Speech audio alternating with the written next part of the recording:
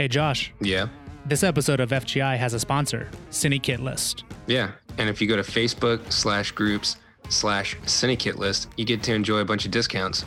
We've actually been a member for a while. I personally love everything that they have to offer. If you go to the Facebook page, Facebook/groups/CineKitList, you'll see all the specials they have. Light panels, innovative, Quasar Science, Easy Rig. Yeah. So if you want the same deals as Kevin's getting, then you should go to Facebook/groups/CineKitList. Tell them that FGI sent you, and then you'll be able to enjoy all the great discounts on the gear that you use. This is Josh. And this is Kevin. And on this episode of the Filmmaker's Guide to the Industry, we have Brian Douglas, a unit photographer. His resume is really impressive. He's done Marauders, Miles Ahead, Aftermath, just to name a few of the films that we talk about today. But really, I would implore everyone to go to IMDb or check out his website and just see everything and see all the beautiful imagery that Brian has created over the span of his career. Brian, thanks for coming on the podcast. Absolutely, man. So just to start, can you tell people who you are and what it is that you do on a film set? Because I would say that there's probably not a lot of people out there that know what a unit photographer is. Right. I'm Brian Douglas, and I'm based out of Atlanta. I'm originally from Cincinnati, but moved here a couple of years ago just because the industry, the availability of work here. A unit still photographer, there's a lot of things that could fall underneath that, but basically I document everything that happens on the film set, the way I look at it. A lot of my work is used for marketing, for publicity, could be for the one sheet, could be for the poster, could be for props. Sometimes we shoot things. I worked on a television show a few years ago, and where I just shot crime scene photos for like 3 months. And it was a great gig. All I did was, I can shoot a crime scene now, you learn where all the markers go and how everything works. But that was one of the few television things I've done. I for whatever reason, someone asked me recently, they said, do you only do movies? And I'm like, I just don't get called for television for whatever reason. I get a lot more the movie work. But basically, I'm always looking for something on the set, whether it's behind the scenes photos, which I think are incredibly important. And then obviously what the film looks like as well. Mm-hmm. But, people have said to me, they said, don't you get bored standing around? Because people that aren't in the industry, and you guys understand this, they think that, and sometimes there can be slow periods, but they think, oh, don't you get bored with just standing around? And I'm like, no, because I'm always looking for something. Now, I'm not going to say 100% of the time I'm focused on getting something. 99% of the time, I'm not off in the camera truck just sitting around. I'm looking for the director, interacting with the talent or whatever. It's some kind of cool or unique way of telling the story. So I just look at myself more as a storyteller and a documentarian of the whole process. And I absolutely love it. Nice. So when you were talking, there's something you said there that just kind of piqued my interest when you were talking about doing the crime scene photos. Were you like on your own unit and you would just kind of go and, lay out the scene and take photos, or were you moving in advance of, first unit? How are you kind of doing that? Yeah, I wasn't, I never shot first unit. It was all stuff. It was a television show that relied a lot on like social media photographs and things like that, and their crime scene headquarters, like where they would put the story together. And so I would have a producer working with me and a PA or two, and we'd have all the props and then the actors. And it was usually actors that weren't filming on that day, but if they were dead, or playing a dead person, we'd lay them out and just shoot it. So yeah, it was a whole separate unit, and they just used those photographs within the story of the show to flash back, or the detectives would pick up the photographs or look at them on a screen. Nice. So when you talk about the different things that a unit photographer does, behind the scenes, what are you've kind of lightly touched on it, but what's the difference between behind the scene photography and then some of the photography that we see maybe on the one sheet or the poster or the box cover? Because I don't think a lot of people realize that, like, you're posing the talent or asking them to hold to hold a position from the last take or something, and you're getting a nice, good steal from that moment or something like that. Can you kind of explain what the actual process is for, what it is that you do on set? Okay. So I go in, and one of the very first things I want to do is, and there's many layers to all this stuff, but the very first thing I want to do, and I try to go on camera test day, in other words, before they're actually doing lines and all that kind of thing, and introduce myself. And it's a 30-second conversation. It's nothing anyone told me to do, but I just feel comfortable doing it. And just before I start sticking a camera in talent's face, I want them to know that I respect what they do. So basically, I'm like, hey, I'm Brian. I'm your still photographer. If there's ever a problem with eye line, in other words, distracting them, wave me off and I'm a ghost. And 99% of the time, the actors or the talent have either thanked me or told me horror stories about other still photographers, unfortunately. Right. So that's one part of it. And then once I get on set, it depends on the film. If it's an indie film, you got a lot of freedom, but you know what you should and shouldn't be doing, what their needs are. And if you're on a studio film, a lot of times, you'll have a rundown of shots they desire, or you're working hand in hand with a publicist, and they will, let you know what they need. But I'm always getting what, my goal is always to nail everything they're asking for. So if they want me on axis of A cam, I'm going to get those shots, but I'm also going to take my own look at things as well. So they have some, sometimes I've come up with shots that weren't on a shot list or whatever, and they've used them. I've even had DPs go, I wished I had shot from that angle. I didn't get that angle.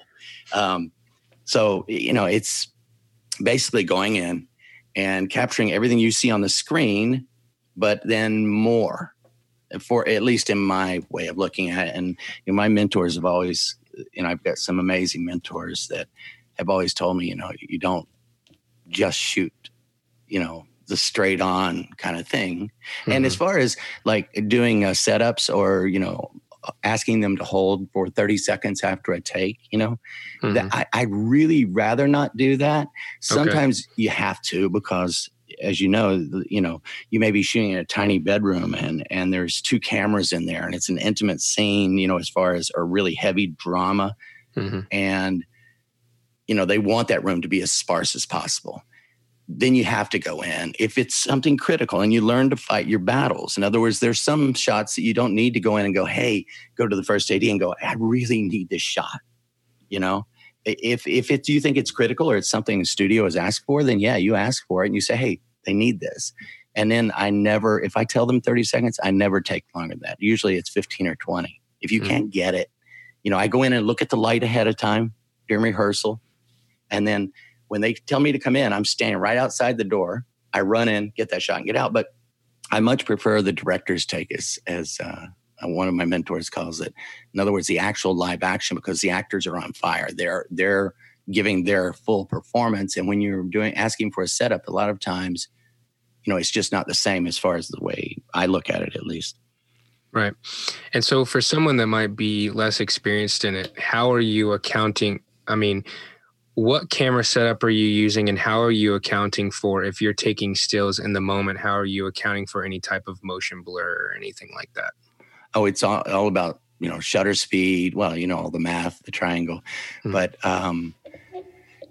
honestly, when I first started, I was a Canon shooter all my life, film early when I was young, very young. I shot, Canon film, and then I went to the DSLRs, and then at the beginning, I was using like a Mark III, Canon, mm-hmm. 5D Mark III, and a blimp. And for people who don't know what that is, it's like a big box that fits around your camera to deaden the sound. Even on silent mode, the mics are so sensitive on set. Even if you have it on silent mode, it still makes a tick, tick, tick, tick noise that they would hear on the film. So we used to use blimps. But then as soon as... and I use Fuji and Sony. I'm one of the weird, maybe not weird. It's just, I think they're all tools. And once Fuji came out with the XT1, I was using the 5D3 and the XT1, but I used that mostly for behind the scenes. I moved up. Anyway, as the technology's gotten better, I'm strictly mirrorless now. So Nice. there is no noise at all. It's totally silent. And the Sony has amazing low light capabilities. So, you can shoot high ISO and the shutter speed you need to keep from getting any kind of motion blur or anything like that. And do I take a perfect shot, perfect frame every time? No. Have had my shot of really good ones? Yeah. So it's just about getting in there and doing it. And, every time I step on set, hopefully I get a little better. I'm glad that you mentioned that the cameras are just tools, because too many people, that I run into, they think that Canon's the way to go. Sony, they're so dead set on the name behind it instead of what it actually can do for you. So there may be a situation where, just for this conversation's sake, the Mark III is better than the Sony that you have for XYZ reason, but that doesn't mean that it's always the right item. It very legitimately is a tool. So I'm happy that you kind of dived into that. You told me something the other day when we were kind of talking, that the Miles Davis story, the closet photograph that you just randomly got and ended up being just an amazing photo. I want to see if you can kind of dive into how that image ended up being kind of the poster child of the film, but it was kind of an accident that you got it. It was my first studio film. It ended up being released on Sony Pictures Classics, it's called. And it was called Miles Ahead. Don Cheadle's the one that gave me my start. And not only is he a brilliant Oscar-nominated actor, he's an even better human being. And anyway, the shot that you're probably talking about, I went to camera test day because I was going to be shooting some prop photos. In other words, photos that were going to be used in the film. For those who don't know, a lot of the pictures, if you look in a movie, you'll see photos on the wall, and they're of the actors, like it's their home, but you've taken those photos specifically for the film. Well, I had to shoot some of those pictures, and there are a lot of them throughout the film, either in the house or in the gym or wherever. But I also had to shoot a first look photo, and I had no idea that's what it was going to be for. They just told me they wanted this picture of Don, and it was because Don was going to be out in the streets directing. He directed Miles Ahead as well, and they wanted a good shot of him. In other words, they didn't want him not in makeup or whatever. They wanted that out there as the first look from the movie. So I shot in downstairs at the studio we were shooting at, and they gave me a space. And believe me, I'm thankful. If I ever complain about my job, I should be punched square in the face because I love everything about it, right? But the space I shot in was this tiny little dressing room. And imagine, putting a couple of strobes in there and a backdrop and having to nail this image. And when he walked in, and I'd met him a couple of times before we started shooting, a couple of days before that. And he's such a great guy. And he walked in, and he was Miles, though. He's like, "What's up?" And he was total character. And but basically, he went in, and we started shooting. And I said, do you want to see it? And this is before I knew, like now I shoot tethered. And for those who don't know what that is, there's a computer or a monitor where as you shoot, they can see what you're shooting. But this was, my first gig like that. And so I'm showing, after I shot like 5 of them, and on the back of my camera, I'm like, to myself, I'm extremely happy. I'm liking what I see. And I said, "Hey, do you want to see a couple of these?" And he's like, "Yeah," like in his Miles voice. And I showed him to him, and he got the biggest grin on his face, and he came out of it. And honestly, you know how it goes, guys. When you shoot a session or a gallery or a portrait session, you're happy if you nail 2 or 3 really, really good ones. There were probably, and it's not because of me, it was hair, makeup, it was a team thing. And Don, knowing every time I hit a strobe, he did a different pose. But there were probably 40 or 50 keepers from that little session, and it basically was in a closet. The other thing about that session is, and now I do a lot more of my color grading, depending on who I'm working with or whatever, even if it's a studio, I will do color grading to try to match the film for the DP because I want it to match. But at that point, I had no business doing any kind of color grading. changing the look of the image. And I just, in between shooting him off and on all that day, I did a color grade on it, and I took it like a 70s looking greenish yellow and gave it to them. And in the next time I saw that photo, it was a full page in Entertainment Weekly with my color grading. Oh, nice. And at that point, honestly, my first gig, I had no business doing what I was doing, but I didn't know any better. I just did it, and they had raw files so they could change it if they wanted, the way I looked at it. But, today I do a lot more of that kind of thing. And for selects, in other words, I'll give them all the raw files, but then I'll pick out X amount of images a week with color grading that matches the way the film looks, at least while we're shooting on set.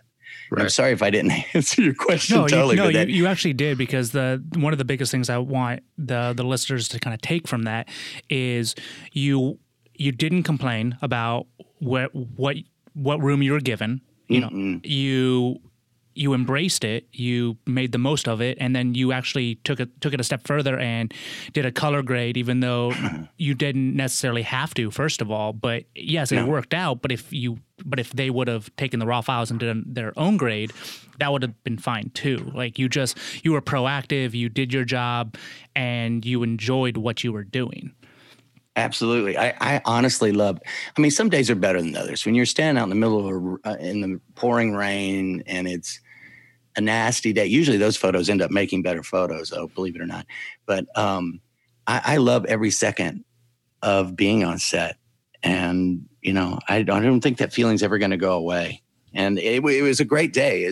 Honestly, that was my first studio film, and probably is my favorite film I've ever worked on. And I've been really blessed to work on some great movies with some big name talent and have had great times. But that movie from start to finish was just awesome. Nice. You kind of mentioned one time before that you've had some great mentors.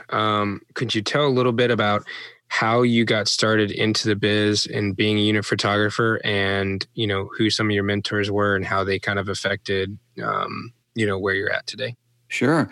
The shortest version of that is I worked for 30 years, and my childhood dream was, I loved photography. I always had a camera in my hand, but I also was just mesmerized by radio. I loved music, and I loved listening to the radio. And so I worked in radio for 30 years and had an amazing run in Cincinnati at a station called Q102 there, and worked for some great people. And we were number one for a very, very long time. And it's still a great station. But about, 6+ years ago, actually about 8 years ago, my youngest went away to college. And I'm just like, I want to do something different. And I just want to try something different. And so I started reaching out to people just to see, because I love movies and I love photography. So I'm like, okay, someone has to take these photos. And I've admired certain people, whether it's Kirkland or whoever, their images for many, many years. So I reached out to probably 6 different still photographers who I just admired their work. This is 2 years before I even started, and just kind of threw it out there in a succinct way. Hey, look, this is a dream of mine, and do you have any words of advice or one piece of advice? And every one of them hit me back and encouraged me to go for it. That's nice. And that's one of the things I can say about still photographers. 99% of the people you're going to talk to want to help you. And it's not like, anybody reaches out to me, I try to share with them anything I can. Heck, I'm learning every time I go out on set, 40 plus projects into this. You hopefully you get better, guys, we all do. We hopefully get better every time we do something. But they all encouraged me to go for it. But one in particular, one off the top of my head that has been really, really good to me, and his work, is a guy named Jason Boland. He is from Australia. I follow him on Instagram as well. Oh yeah, Jason is he shot all the Matrix films. He shot all the Bourne films. He just shot Mulan recently. Thor Ragnarok. And I'm gonna miss a million at Bond. He shoots, but he is the most down to earth, helpful guy. If you point at me and say, give me one person that has helped you, it's been Jason. And I've had many others. Wilson Webb's another amazing photographer, still photographer. He did Baby Driver. I mean, he did Secret Life of Walter Mitty. He's done a million things. And there have been a handful of times in the last few years I've reached out to him like, is this right? Or, or am I getting a runaround? And he's also been really, really kind to me. And there's a bunch of others. But Jason, in particular, one quick story. There are days when you go on set and you nail a shot and you go, okay, I don't care what else I get. Not really, but I don't care what else I get. This they're going to use. And you feel really good. And I'm not cocky. I'll never be cocky. I'm confident in what I do. But when you see a good image, you guys know this, there's a feeling like, yeah, you just feel it inside your gut. Yeah. It's an adrenaline rush a bit, but I had a day on a movie and it was like 3 a.m. and I get back to the hotel and I'm downloading images and I just didn't feel good about what I got that day. And I'm pretty hard on myself and I beat myself up. I'm like, nothing just seemed to click for whatever reason. And so I emailed Jason and because they're 14 hours ahead of us on the East Coast in Australia. And I'm like, dude, I said, at this point in your career, and he's been doing this for almost 30 years, I think. Do you ever have bad days on set? And I can't repeat to you exactly what he said, language wise, but he's like, he said, I've had more days on set, bad days on set than you've had warm meals, basically is what he said. And he said, yeah, you're going to have days where you think, it just, like yesterday and the day before you caught these iconic looking images, but it didn't feel right that day. He said, but chances are once you look at the images, you'll see something. And sure enough, I found plenty from that day, but it's people like that, mentors that not just Jason, but others as well, other friends that, can give you that shot in the arm when you're not so much self-doubting, but just, having a challenging day. You reach out to them and just say, hey. And, I've been very, very fortunate over the years to have a lot of those type of people in my life. I'm very thankful for it. Nice. So with that in mind, what is the biggest barrier entry to doing something like a unit photographer, and how does someone go about, even if they're like, oh, that's really interesting, how does even someone go about doing that? Do they just need to hit up, indie movies and say, hey, let me take your photos? Like, how does someone get into the business, doing photography, if that's what interests them? Right. It is a challenging business. To work on a union film or a good sized union film or a union film, you need to be in Local 600, which you guys are aware of, I'm sure. It's anyone that touches a camera basically is right in this union called Local 600. So you have to work your way into that. And there are various ways you do that, whether it's days on set. And I'm not going to bore you with all that, but to work on union films, you have to get into the union. And that's not the easiest thing in the world. But I would encourage people, one, work, shoot all you can shoot. Even if you can't get on a film set or a video, like somebody shooting a music video and you can't get on that, shoot every time you can. Have some sort of even just bang around camera with you in your car or with you at all times and just shoot, because you're investing in getting better at shooting photographs is key to me. But to get your foot in the door, you need to have some sort of portfolio. And I would either approach student films or non-union films, music videos, whatever, or just get some friends together and have them do something that looks dramatic and film it as if you're looking at movie stills, and I don't know. I guess that the portfolio is a big key, but getting your foot in the door is not the easiest thing, but it's so worth it once you do achieve it. Yeah, because there's a local market for unit stills wherever you live in the country. Mm-hmm. There's going to be a need for it, and a lot of projects, unfortunately, don't have a stills photographer on set. Josh and I have been on a few projects that, just there wasn't one. And then later they realized they have no marketing collateral. So, right. What do you say to the projects that you find out later didn't, they had to take stills from camera, which is, people listening might say, well, you can just, if you take a high enough res camera, you can just take a still from it. Well, that causes a problem, does it not? Yeah.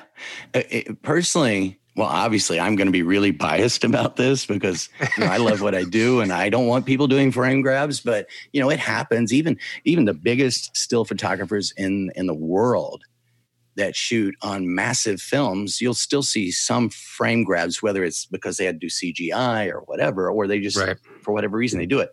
But if you look at my website, a lot of the key art or posters are from in between takes, and nothing posed. Like there's an Arnold movie that I did called Aftermath. It's a movie that he doesn't smile at all, hardly in this movie. But there was one scene where he's building a fence and he's smiling, talking to his neighbor. But in between scenes, when they were resetting, he walked away and was kind of looking down. Yeah. And I just took a close-up of his face and his shoulders, and it ended up being the poster. That picture was not taken by any movie camera. In other words, A cam, B cam, C cam did not have that photo. And Miles Ahead, the actual poster for that film was during a reset. If you look at my website and you look at some of the posters, a lot of those. So those are things that I think cannot be captured. Obviously, the behind the scenes stuff. I mean, you guys shoot, why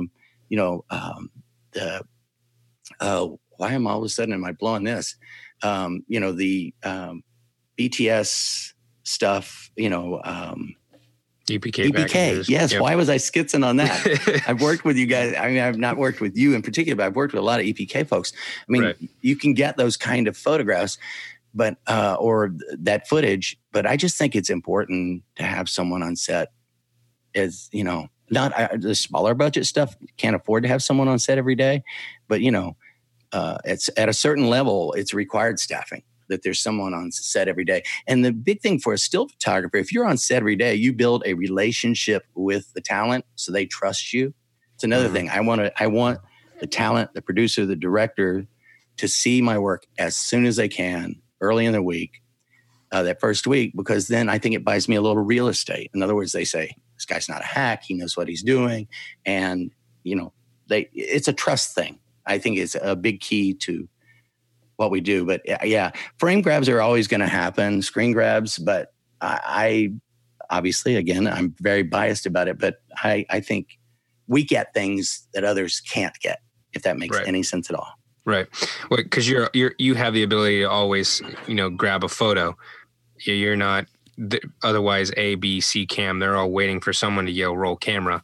Right. And unless you're on a Clint Eastwood set and he, is rolling the camera even when the actors don't know he's rolling it or something. But, still they're only looking one direction. They're looking a pre-planned direction. You have 100% autonomy, and freedom to look whatever your eye catches. Right. So, you mentioned being IATSE especially for still photography. Let's say maybe someone's done some indie films and done some still photography and they know about Local 600. How does someone go about getting in IATSE, and what do they need to be, keeping track of or have in mind in order if they want to eventually get into the 600? On the website, and I don't have it right in front of me, but I think if you just Google Local 600, it tells you how to get in the union and what's required and all that kind of thing. It's not cheap, I'll tell you that, to get in, the initiation fee, but you do one film and you've recouped all your initiation fee. But if you do work on some non-union things, save, something I didn't do early on, save every paycheck so you can double check it against what you've turned in, because there's a lot of little variables in it and things like that. But keep call sheets to prove that you were on set. Make notes of every day you were on set, the hours you were on set, because that comes into play. That's one of the ways you can get in the union. It used to be. I'm not sure today, but 99% sure you still have to do X amount of hours on a non-union film is one of the ways you can get in. But it's just about documenting all the hours, and the portfolio, again, that doesn't help with the union, but the portfolio will be key in getting your first gig. And then It depends on the state too. From what I understand, I could be totally wrong, and I am not going to sit here and speak on behalf of the union. But I think there's certain right to work states where, right. if like, I think Alabama is one of those states. I don't know. Yeah, if Florida, Florida's one too. All right, so you can work on you can work on a union film if they can't find a union person to fill the gig, I think, or something like that. I don't know. I'm right. not schooled that well in that. That is correct, actually. Okay. I wasn't school. I'm not up on all that because it's not something I deal with at this point.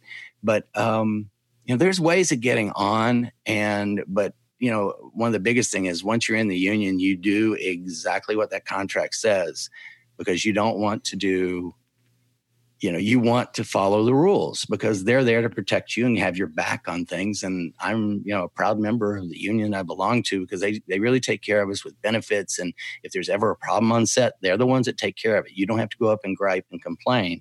They're the ones that go, hey, he was promised this and he's getting that, or she was promised this and getting that. So I don't know. It just document every day you're shooting, basically, to have proof so that you can present it. And go to Google, Local 600, international cinematographers, the Camera Guild, and it'll come up.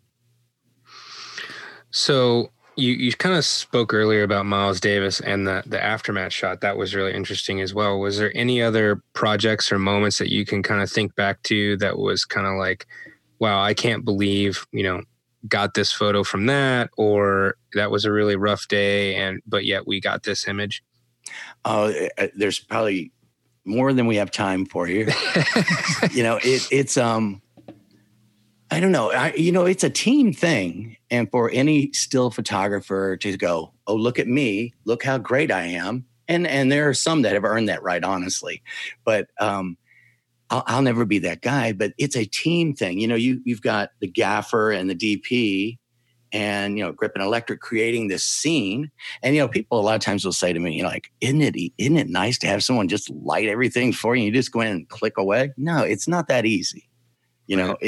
As you guys well know, but it's the way they light it. It's the way the talent works with you or doesn't want to work with you. Sometimes you have to get the shot and it's not easy. And then the people that sometimes really amaze me, and some films, they take the time to do this. And other times you'll walk away going, why did they not release this photo? Or why did they not release that photo? Because, it's all subjective, as you guys well know, right. Photography or a clip you may shoot on shooting EPK, they may go, and you think it's brilliant, they may go, it's not going to make it. But the people that I really, I look at and go, wow, it's the people at the studios or whoever's the producers of the film that take the time really to look at the images, really, to kind of do a deep dive on the images. And then the graphics people, the people that put it together, the marketing people, because some of the key art they put together from photos that you didn't even think twice about. Right. I mean, I've had a poster or two where I'm like, is that my picture? And then I look at that day's work and I go in and go, yes, they went in and found a very ordinary photo, one that was kind of in between things, and made it the poster. Is that how the aftermath happened? Or did you know that ahead of time that could work? Or is that just like afterwards you're like, oh, they found that somehow? Totally that way. Yeah. I had no idea. I just thought it was a good, nice shot of a pensive looking Arnold Schwarzenegger. I had no idea that it would end up, because you shoot thousands of images. I try not to overshoot. Maybe I do sometimes, but I don't know. Look that poster up and you'll see that it totally was just, I don't want to call it luck. It's planned luck. I was ready and I was shooting, but that was because some person either at, I believe it was Lionsgate or their graphics and design firm or the publicist or whoever saw that photo and said, and it ended up being one of my favorite posters. And it was totally something I had no idea when I took that picture. Interesting. Yeah, because they threw, I've seen it, they threw 2 planes over top. It was like they're heading for a collision course while the look that you're referring to. So it's really interesting how they brought together, 2 different images clearly with the graphic design elements to get that poster.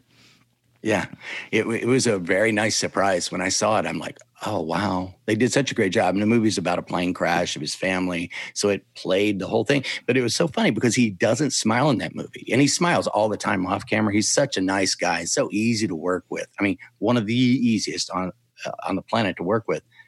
But, you know, there's not a lot of smiling going on in that movie except for that scene. And that's when I caught him and ended up being a poster.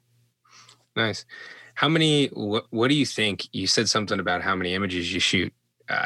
Is it all across the board, or do you have like a set that you're like, I want to try and get, 600 images today or some shit? Do you have, a goal in mind, or do you have like an average for the amount of images that you typically shoot on a day? It varies. It literally varies every day. It could be because there's a stunt and you're shooting a burst, and you're going to you'll shoot more that day, or it could just be that you get this amazing angle, you think, and the light is just beautiful, and you maybe overshoot that a little bit because it's just such a great opportunity. And there's going to be days where, they're shooting. I did a film last year where one of the scenes was in a dressing room of a store. And you're like, okay, how am I going to shoot this? Especially if the talent doesn't want this shot. Mm-hmm. So those days you may end up with fewer images. If there's 2 or 3 other scenes that day, and in that one, you're going to get less. So it varies all the time. On average, a lot of the, again, it depends. But, on average, if you just want a ballpark, I would say, they would like, usually the filmmakers, whether it's indie or studio, would like about 500, a day. Okay. But some days you may not get that, and other days you're going to have a lot more than that, Right. And when you're on set, do you do a lot of work with camera and grip department for any special needs that you might have? Or is it kind of like once you're on set, you're a one-man band and, you're kind of handling or doing what you need to do? I try to make friends with everybody on set, and that's just because I just like people as well. But, you want allies on the set. In other words, you don't want to be that person on set that's a grouch, it's a grump. Now, maybe you're a type of person and you want to get into this and you don't feel like you're outgoing or, personality is not your strong suit. You can still do it. But I'm just saying that, your first AD is going to be your new best friend because he or she is going to be the person that allows you access at times where you can't get. I'm my own person. In other words, I have my own kit and I have lighting. If I'm doing a gallery, I have, I shoot pro photo and I have strobes and all that and modifiers. But there are times, absolutely, I'm going to need electric. So hopefully, the guys and girls in G&E are, I've never had a problem like that. And usually a 12-pack ends up on the back of the truck afterwards as a thank you, because I try to I can get along. I honestly, throughout the years, I can, off the top of my head, maybe 3 people, 2 were directors that you've never heard of and will never hear from again. And another was just a great person. I just, you have personality things where you just don't get along, but I'm never going to be that guy causing a scene or talking negative on set. So, usually I end up with a ton of, how it works. You end up with a bunch of new connections or friends after a show. So, right. Long-winded answer is yes, I am my own one person, but at times I do need help with something maybe they throw at me at the last minute that, I didn't know about and I need to accomplish. Sure. Go ahead. Josh. No, go ahead, Kev. All right. With regards to, the images, kind of taking one step back, when you're delivering all the raw images, are you just handing them over, folder-wise, like day 7, day 8, or are you breaking them up for the filmmaker's EPK company? Is there a traditional way that you're handing the images over to them? Like I said, organizationally speaking? Well, that changes from I have my own system, like where I know I can find everything. But when you go to actually deliver, sometimes they have their own constitution of the way they want them numbered and, Gotcha. The file name. And, sometimes it's continuous, like day 1 starts with 0001. And then you just, give them each day the numbers. You just increase. But basically, I personally, on my computer and my hard drives, it's basically I have a folder for each day that I download to. Well, I download to 2 hard drives in case anything were to happen. And within that, I have a numbering system for that day. But there's just a different folder for each day I'm on set. And that's the way I usually end up delivering them. And then there's also, I furnish them some selects. It could be a handful from each day. It could be 20 from each day. Just things that that popped for me that I thought made for good images. And you'd be really surprised. And someone told me this a long time ago. Might have been a still photographer named Ron Phillips, that you'd be surprised how many times those selects, it makes it easy for them. In other words, if they see a great image, they go, okay, we want this number. We're going to use this. So I try to highlight the ones that I think that look good, if that makes any sense. Yeah. So in regards to selects, what kind of classifies as a select to you? Yes, every production day is different, every movie is different, but do you kind of have like a baseline for, we've referenced Miles Ahead a bunch of times. You're on set of Miles Ahead and you have to deliver X amount of selects at the end of the day. What kind of starts going through your mind as a creative? Honestly, I am totally deep, lost in what it's sort of like seeing a Broadway play out in front of you. And I'm not a fanboy. I'm a fan of movies. I'm a huge fan of movies, but I think my career in radio kind of got me set for this. I interviewed anybody you can probably name in radio. So I wasn't on set being all starry-eyed, So getting there, it's just, I get totally engrossed and, I want to see the rehearsal. I want to see the marking. I want to know where we're going. One, so I'm not in the way, of a camera move or something like that. And I just try to capture the essence of that scene, through my eyes, the way I see it, or the way the studio says, hey, we want this look, or we want that look. Again, like you said, it depends on each picture, but I don't know. I kind of just, Jason Boylan, the guy I mentioned earlier, one of my mentors, he doesn't consider himself an artist. He considers himself a storyteller. And I think, I like taking artistic photos, but basically I'm just there to document everything. But I am not thinking about a lot of anything but what's happening on that set, whether it's in front of the camera or behind the camera, and me capturing it in a way that's interesting or in a way that gives a good look to people that aren't privy to be right where I'm at that time. It's a privilege.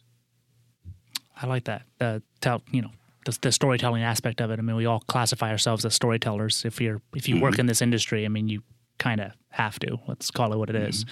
I mean, Josh, what else do you have that kind of answered my next few questions all in one? I like it. Yeah, I mean, he kind of grabbed me too on my last one, which was going to be down the storyteller route. So I think, yeah, dude, thank you for coming on the podcast today. Absolutely, thanks for really asking enjoyed it. If you're down, love to have you back on a later date. Talk a little bit more photography, maybe after all this COVID stuff's cleared up and we see how we're all going to get back to work. Yeah, I'm anxious for that day. It's like I mentioned something on Instagram the other day. Just like, it was a shot and I was standing in a storm, like a sewer drain, this huge tunnel and, up to my knees in water. And I'm like, I would kill to be back on set. I really miss it. I miss doing that. Yeah. So hopefully we all get back to work, soon, but, in a safe way for sure. Right. But hey, thanks a lot, guys, for asking me. And I know I'm long-winded and I ramble. No, you're good. You're great. I mean, you're perfect. I just have a great passion for what we do. I love it, and I consider it a privilege. And it was really nice to meet you guys. Yeah, I mean, for those, your passion definitely shows through. And I think as far as being safe on set, you have to worry about it more than most people. You're very close to talent. You're very close to the camera crew and everything. So. Well, we're going to be ready, I'm sure. There are people a lot smarter than I working on all that. Plus, the one great thing about being a still photographer, we do not have to be within 6 feet all the time. A lot of times, I think when we go back, it's going to be longer lenses. It's going to be, it's going to be quite different, but it'll be a new challenge. I'm always up for it. There you go. For those that want to, follow your work, bdstills.com. They can find you also on Instagram. Clarify your Instagram account for me. Yeah, it's for whatever reason, someone had my website. So it's kind of long. It's Brian, BRIAN _Douglas _Stills. So Brian _Douglas _Stills at Instagram. Yeah, definitely worth the follow. Check out his website. The unit stills, key art, and music images. You got a lot of great work on there, and people will be able to see some of the artwork that we've been referring to on this episode. Yeah, I really appreciate it. And if people have a dream, to do this, make it your reality. I mean, go for it. Absolutely go for it. It's a gas. There's nothing I'd rather do. Thanks again, Brian. Really appreciate the time. All right, guys. Look forward to talking to you next time. All right. Thanks, guys, and good luck with everything. Thank you. Yeah, thanks, brother. Take care. Right, have a good one. See you guys. Kevin. Josh. It's the end of the podcast, so what does that mean? It means that if you're listening, we want a follow and subscribe on iTunes, Spotify, wherever you listen to your podcast. Check us out at fgipodcast.com as well. Yeah, and follow us on the social medias at FGI Podcast. Hopefully you've gotten something out of the episode, so we really appreciate the support by leaving your likes and reviews.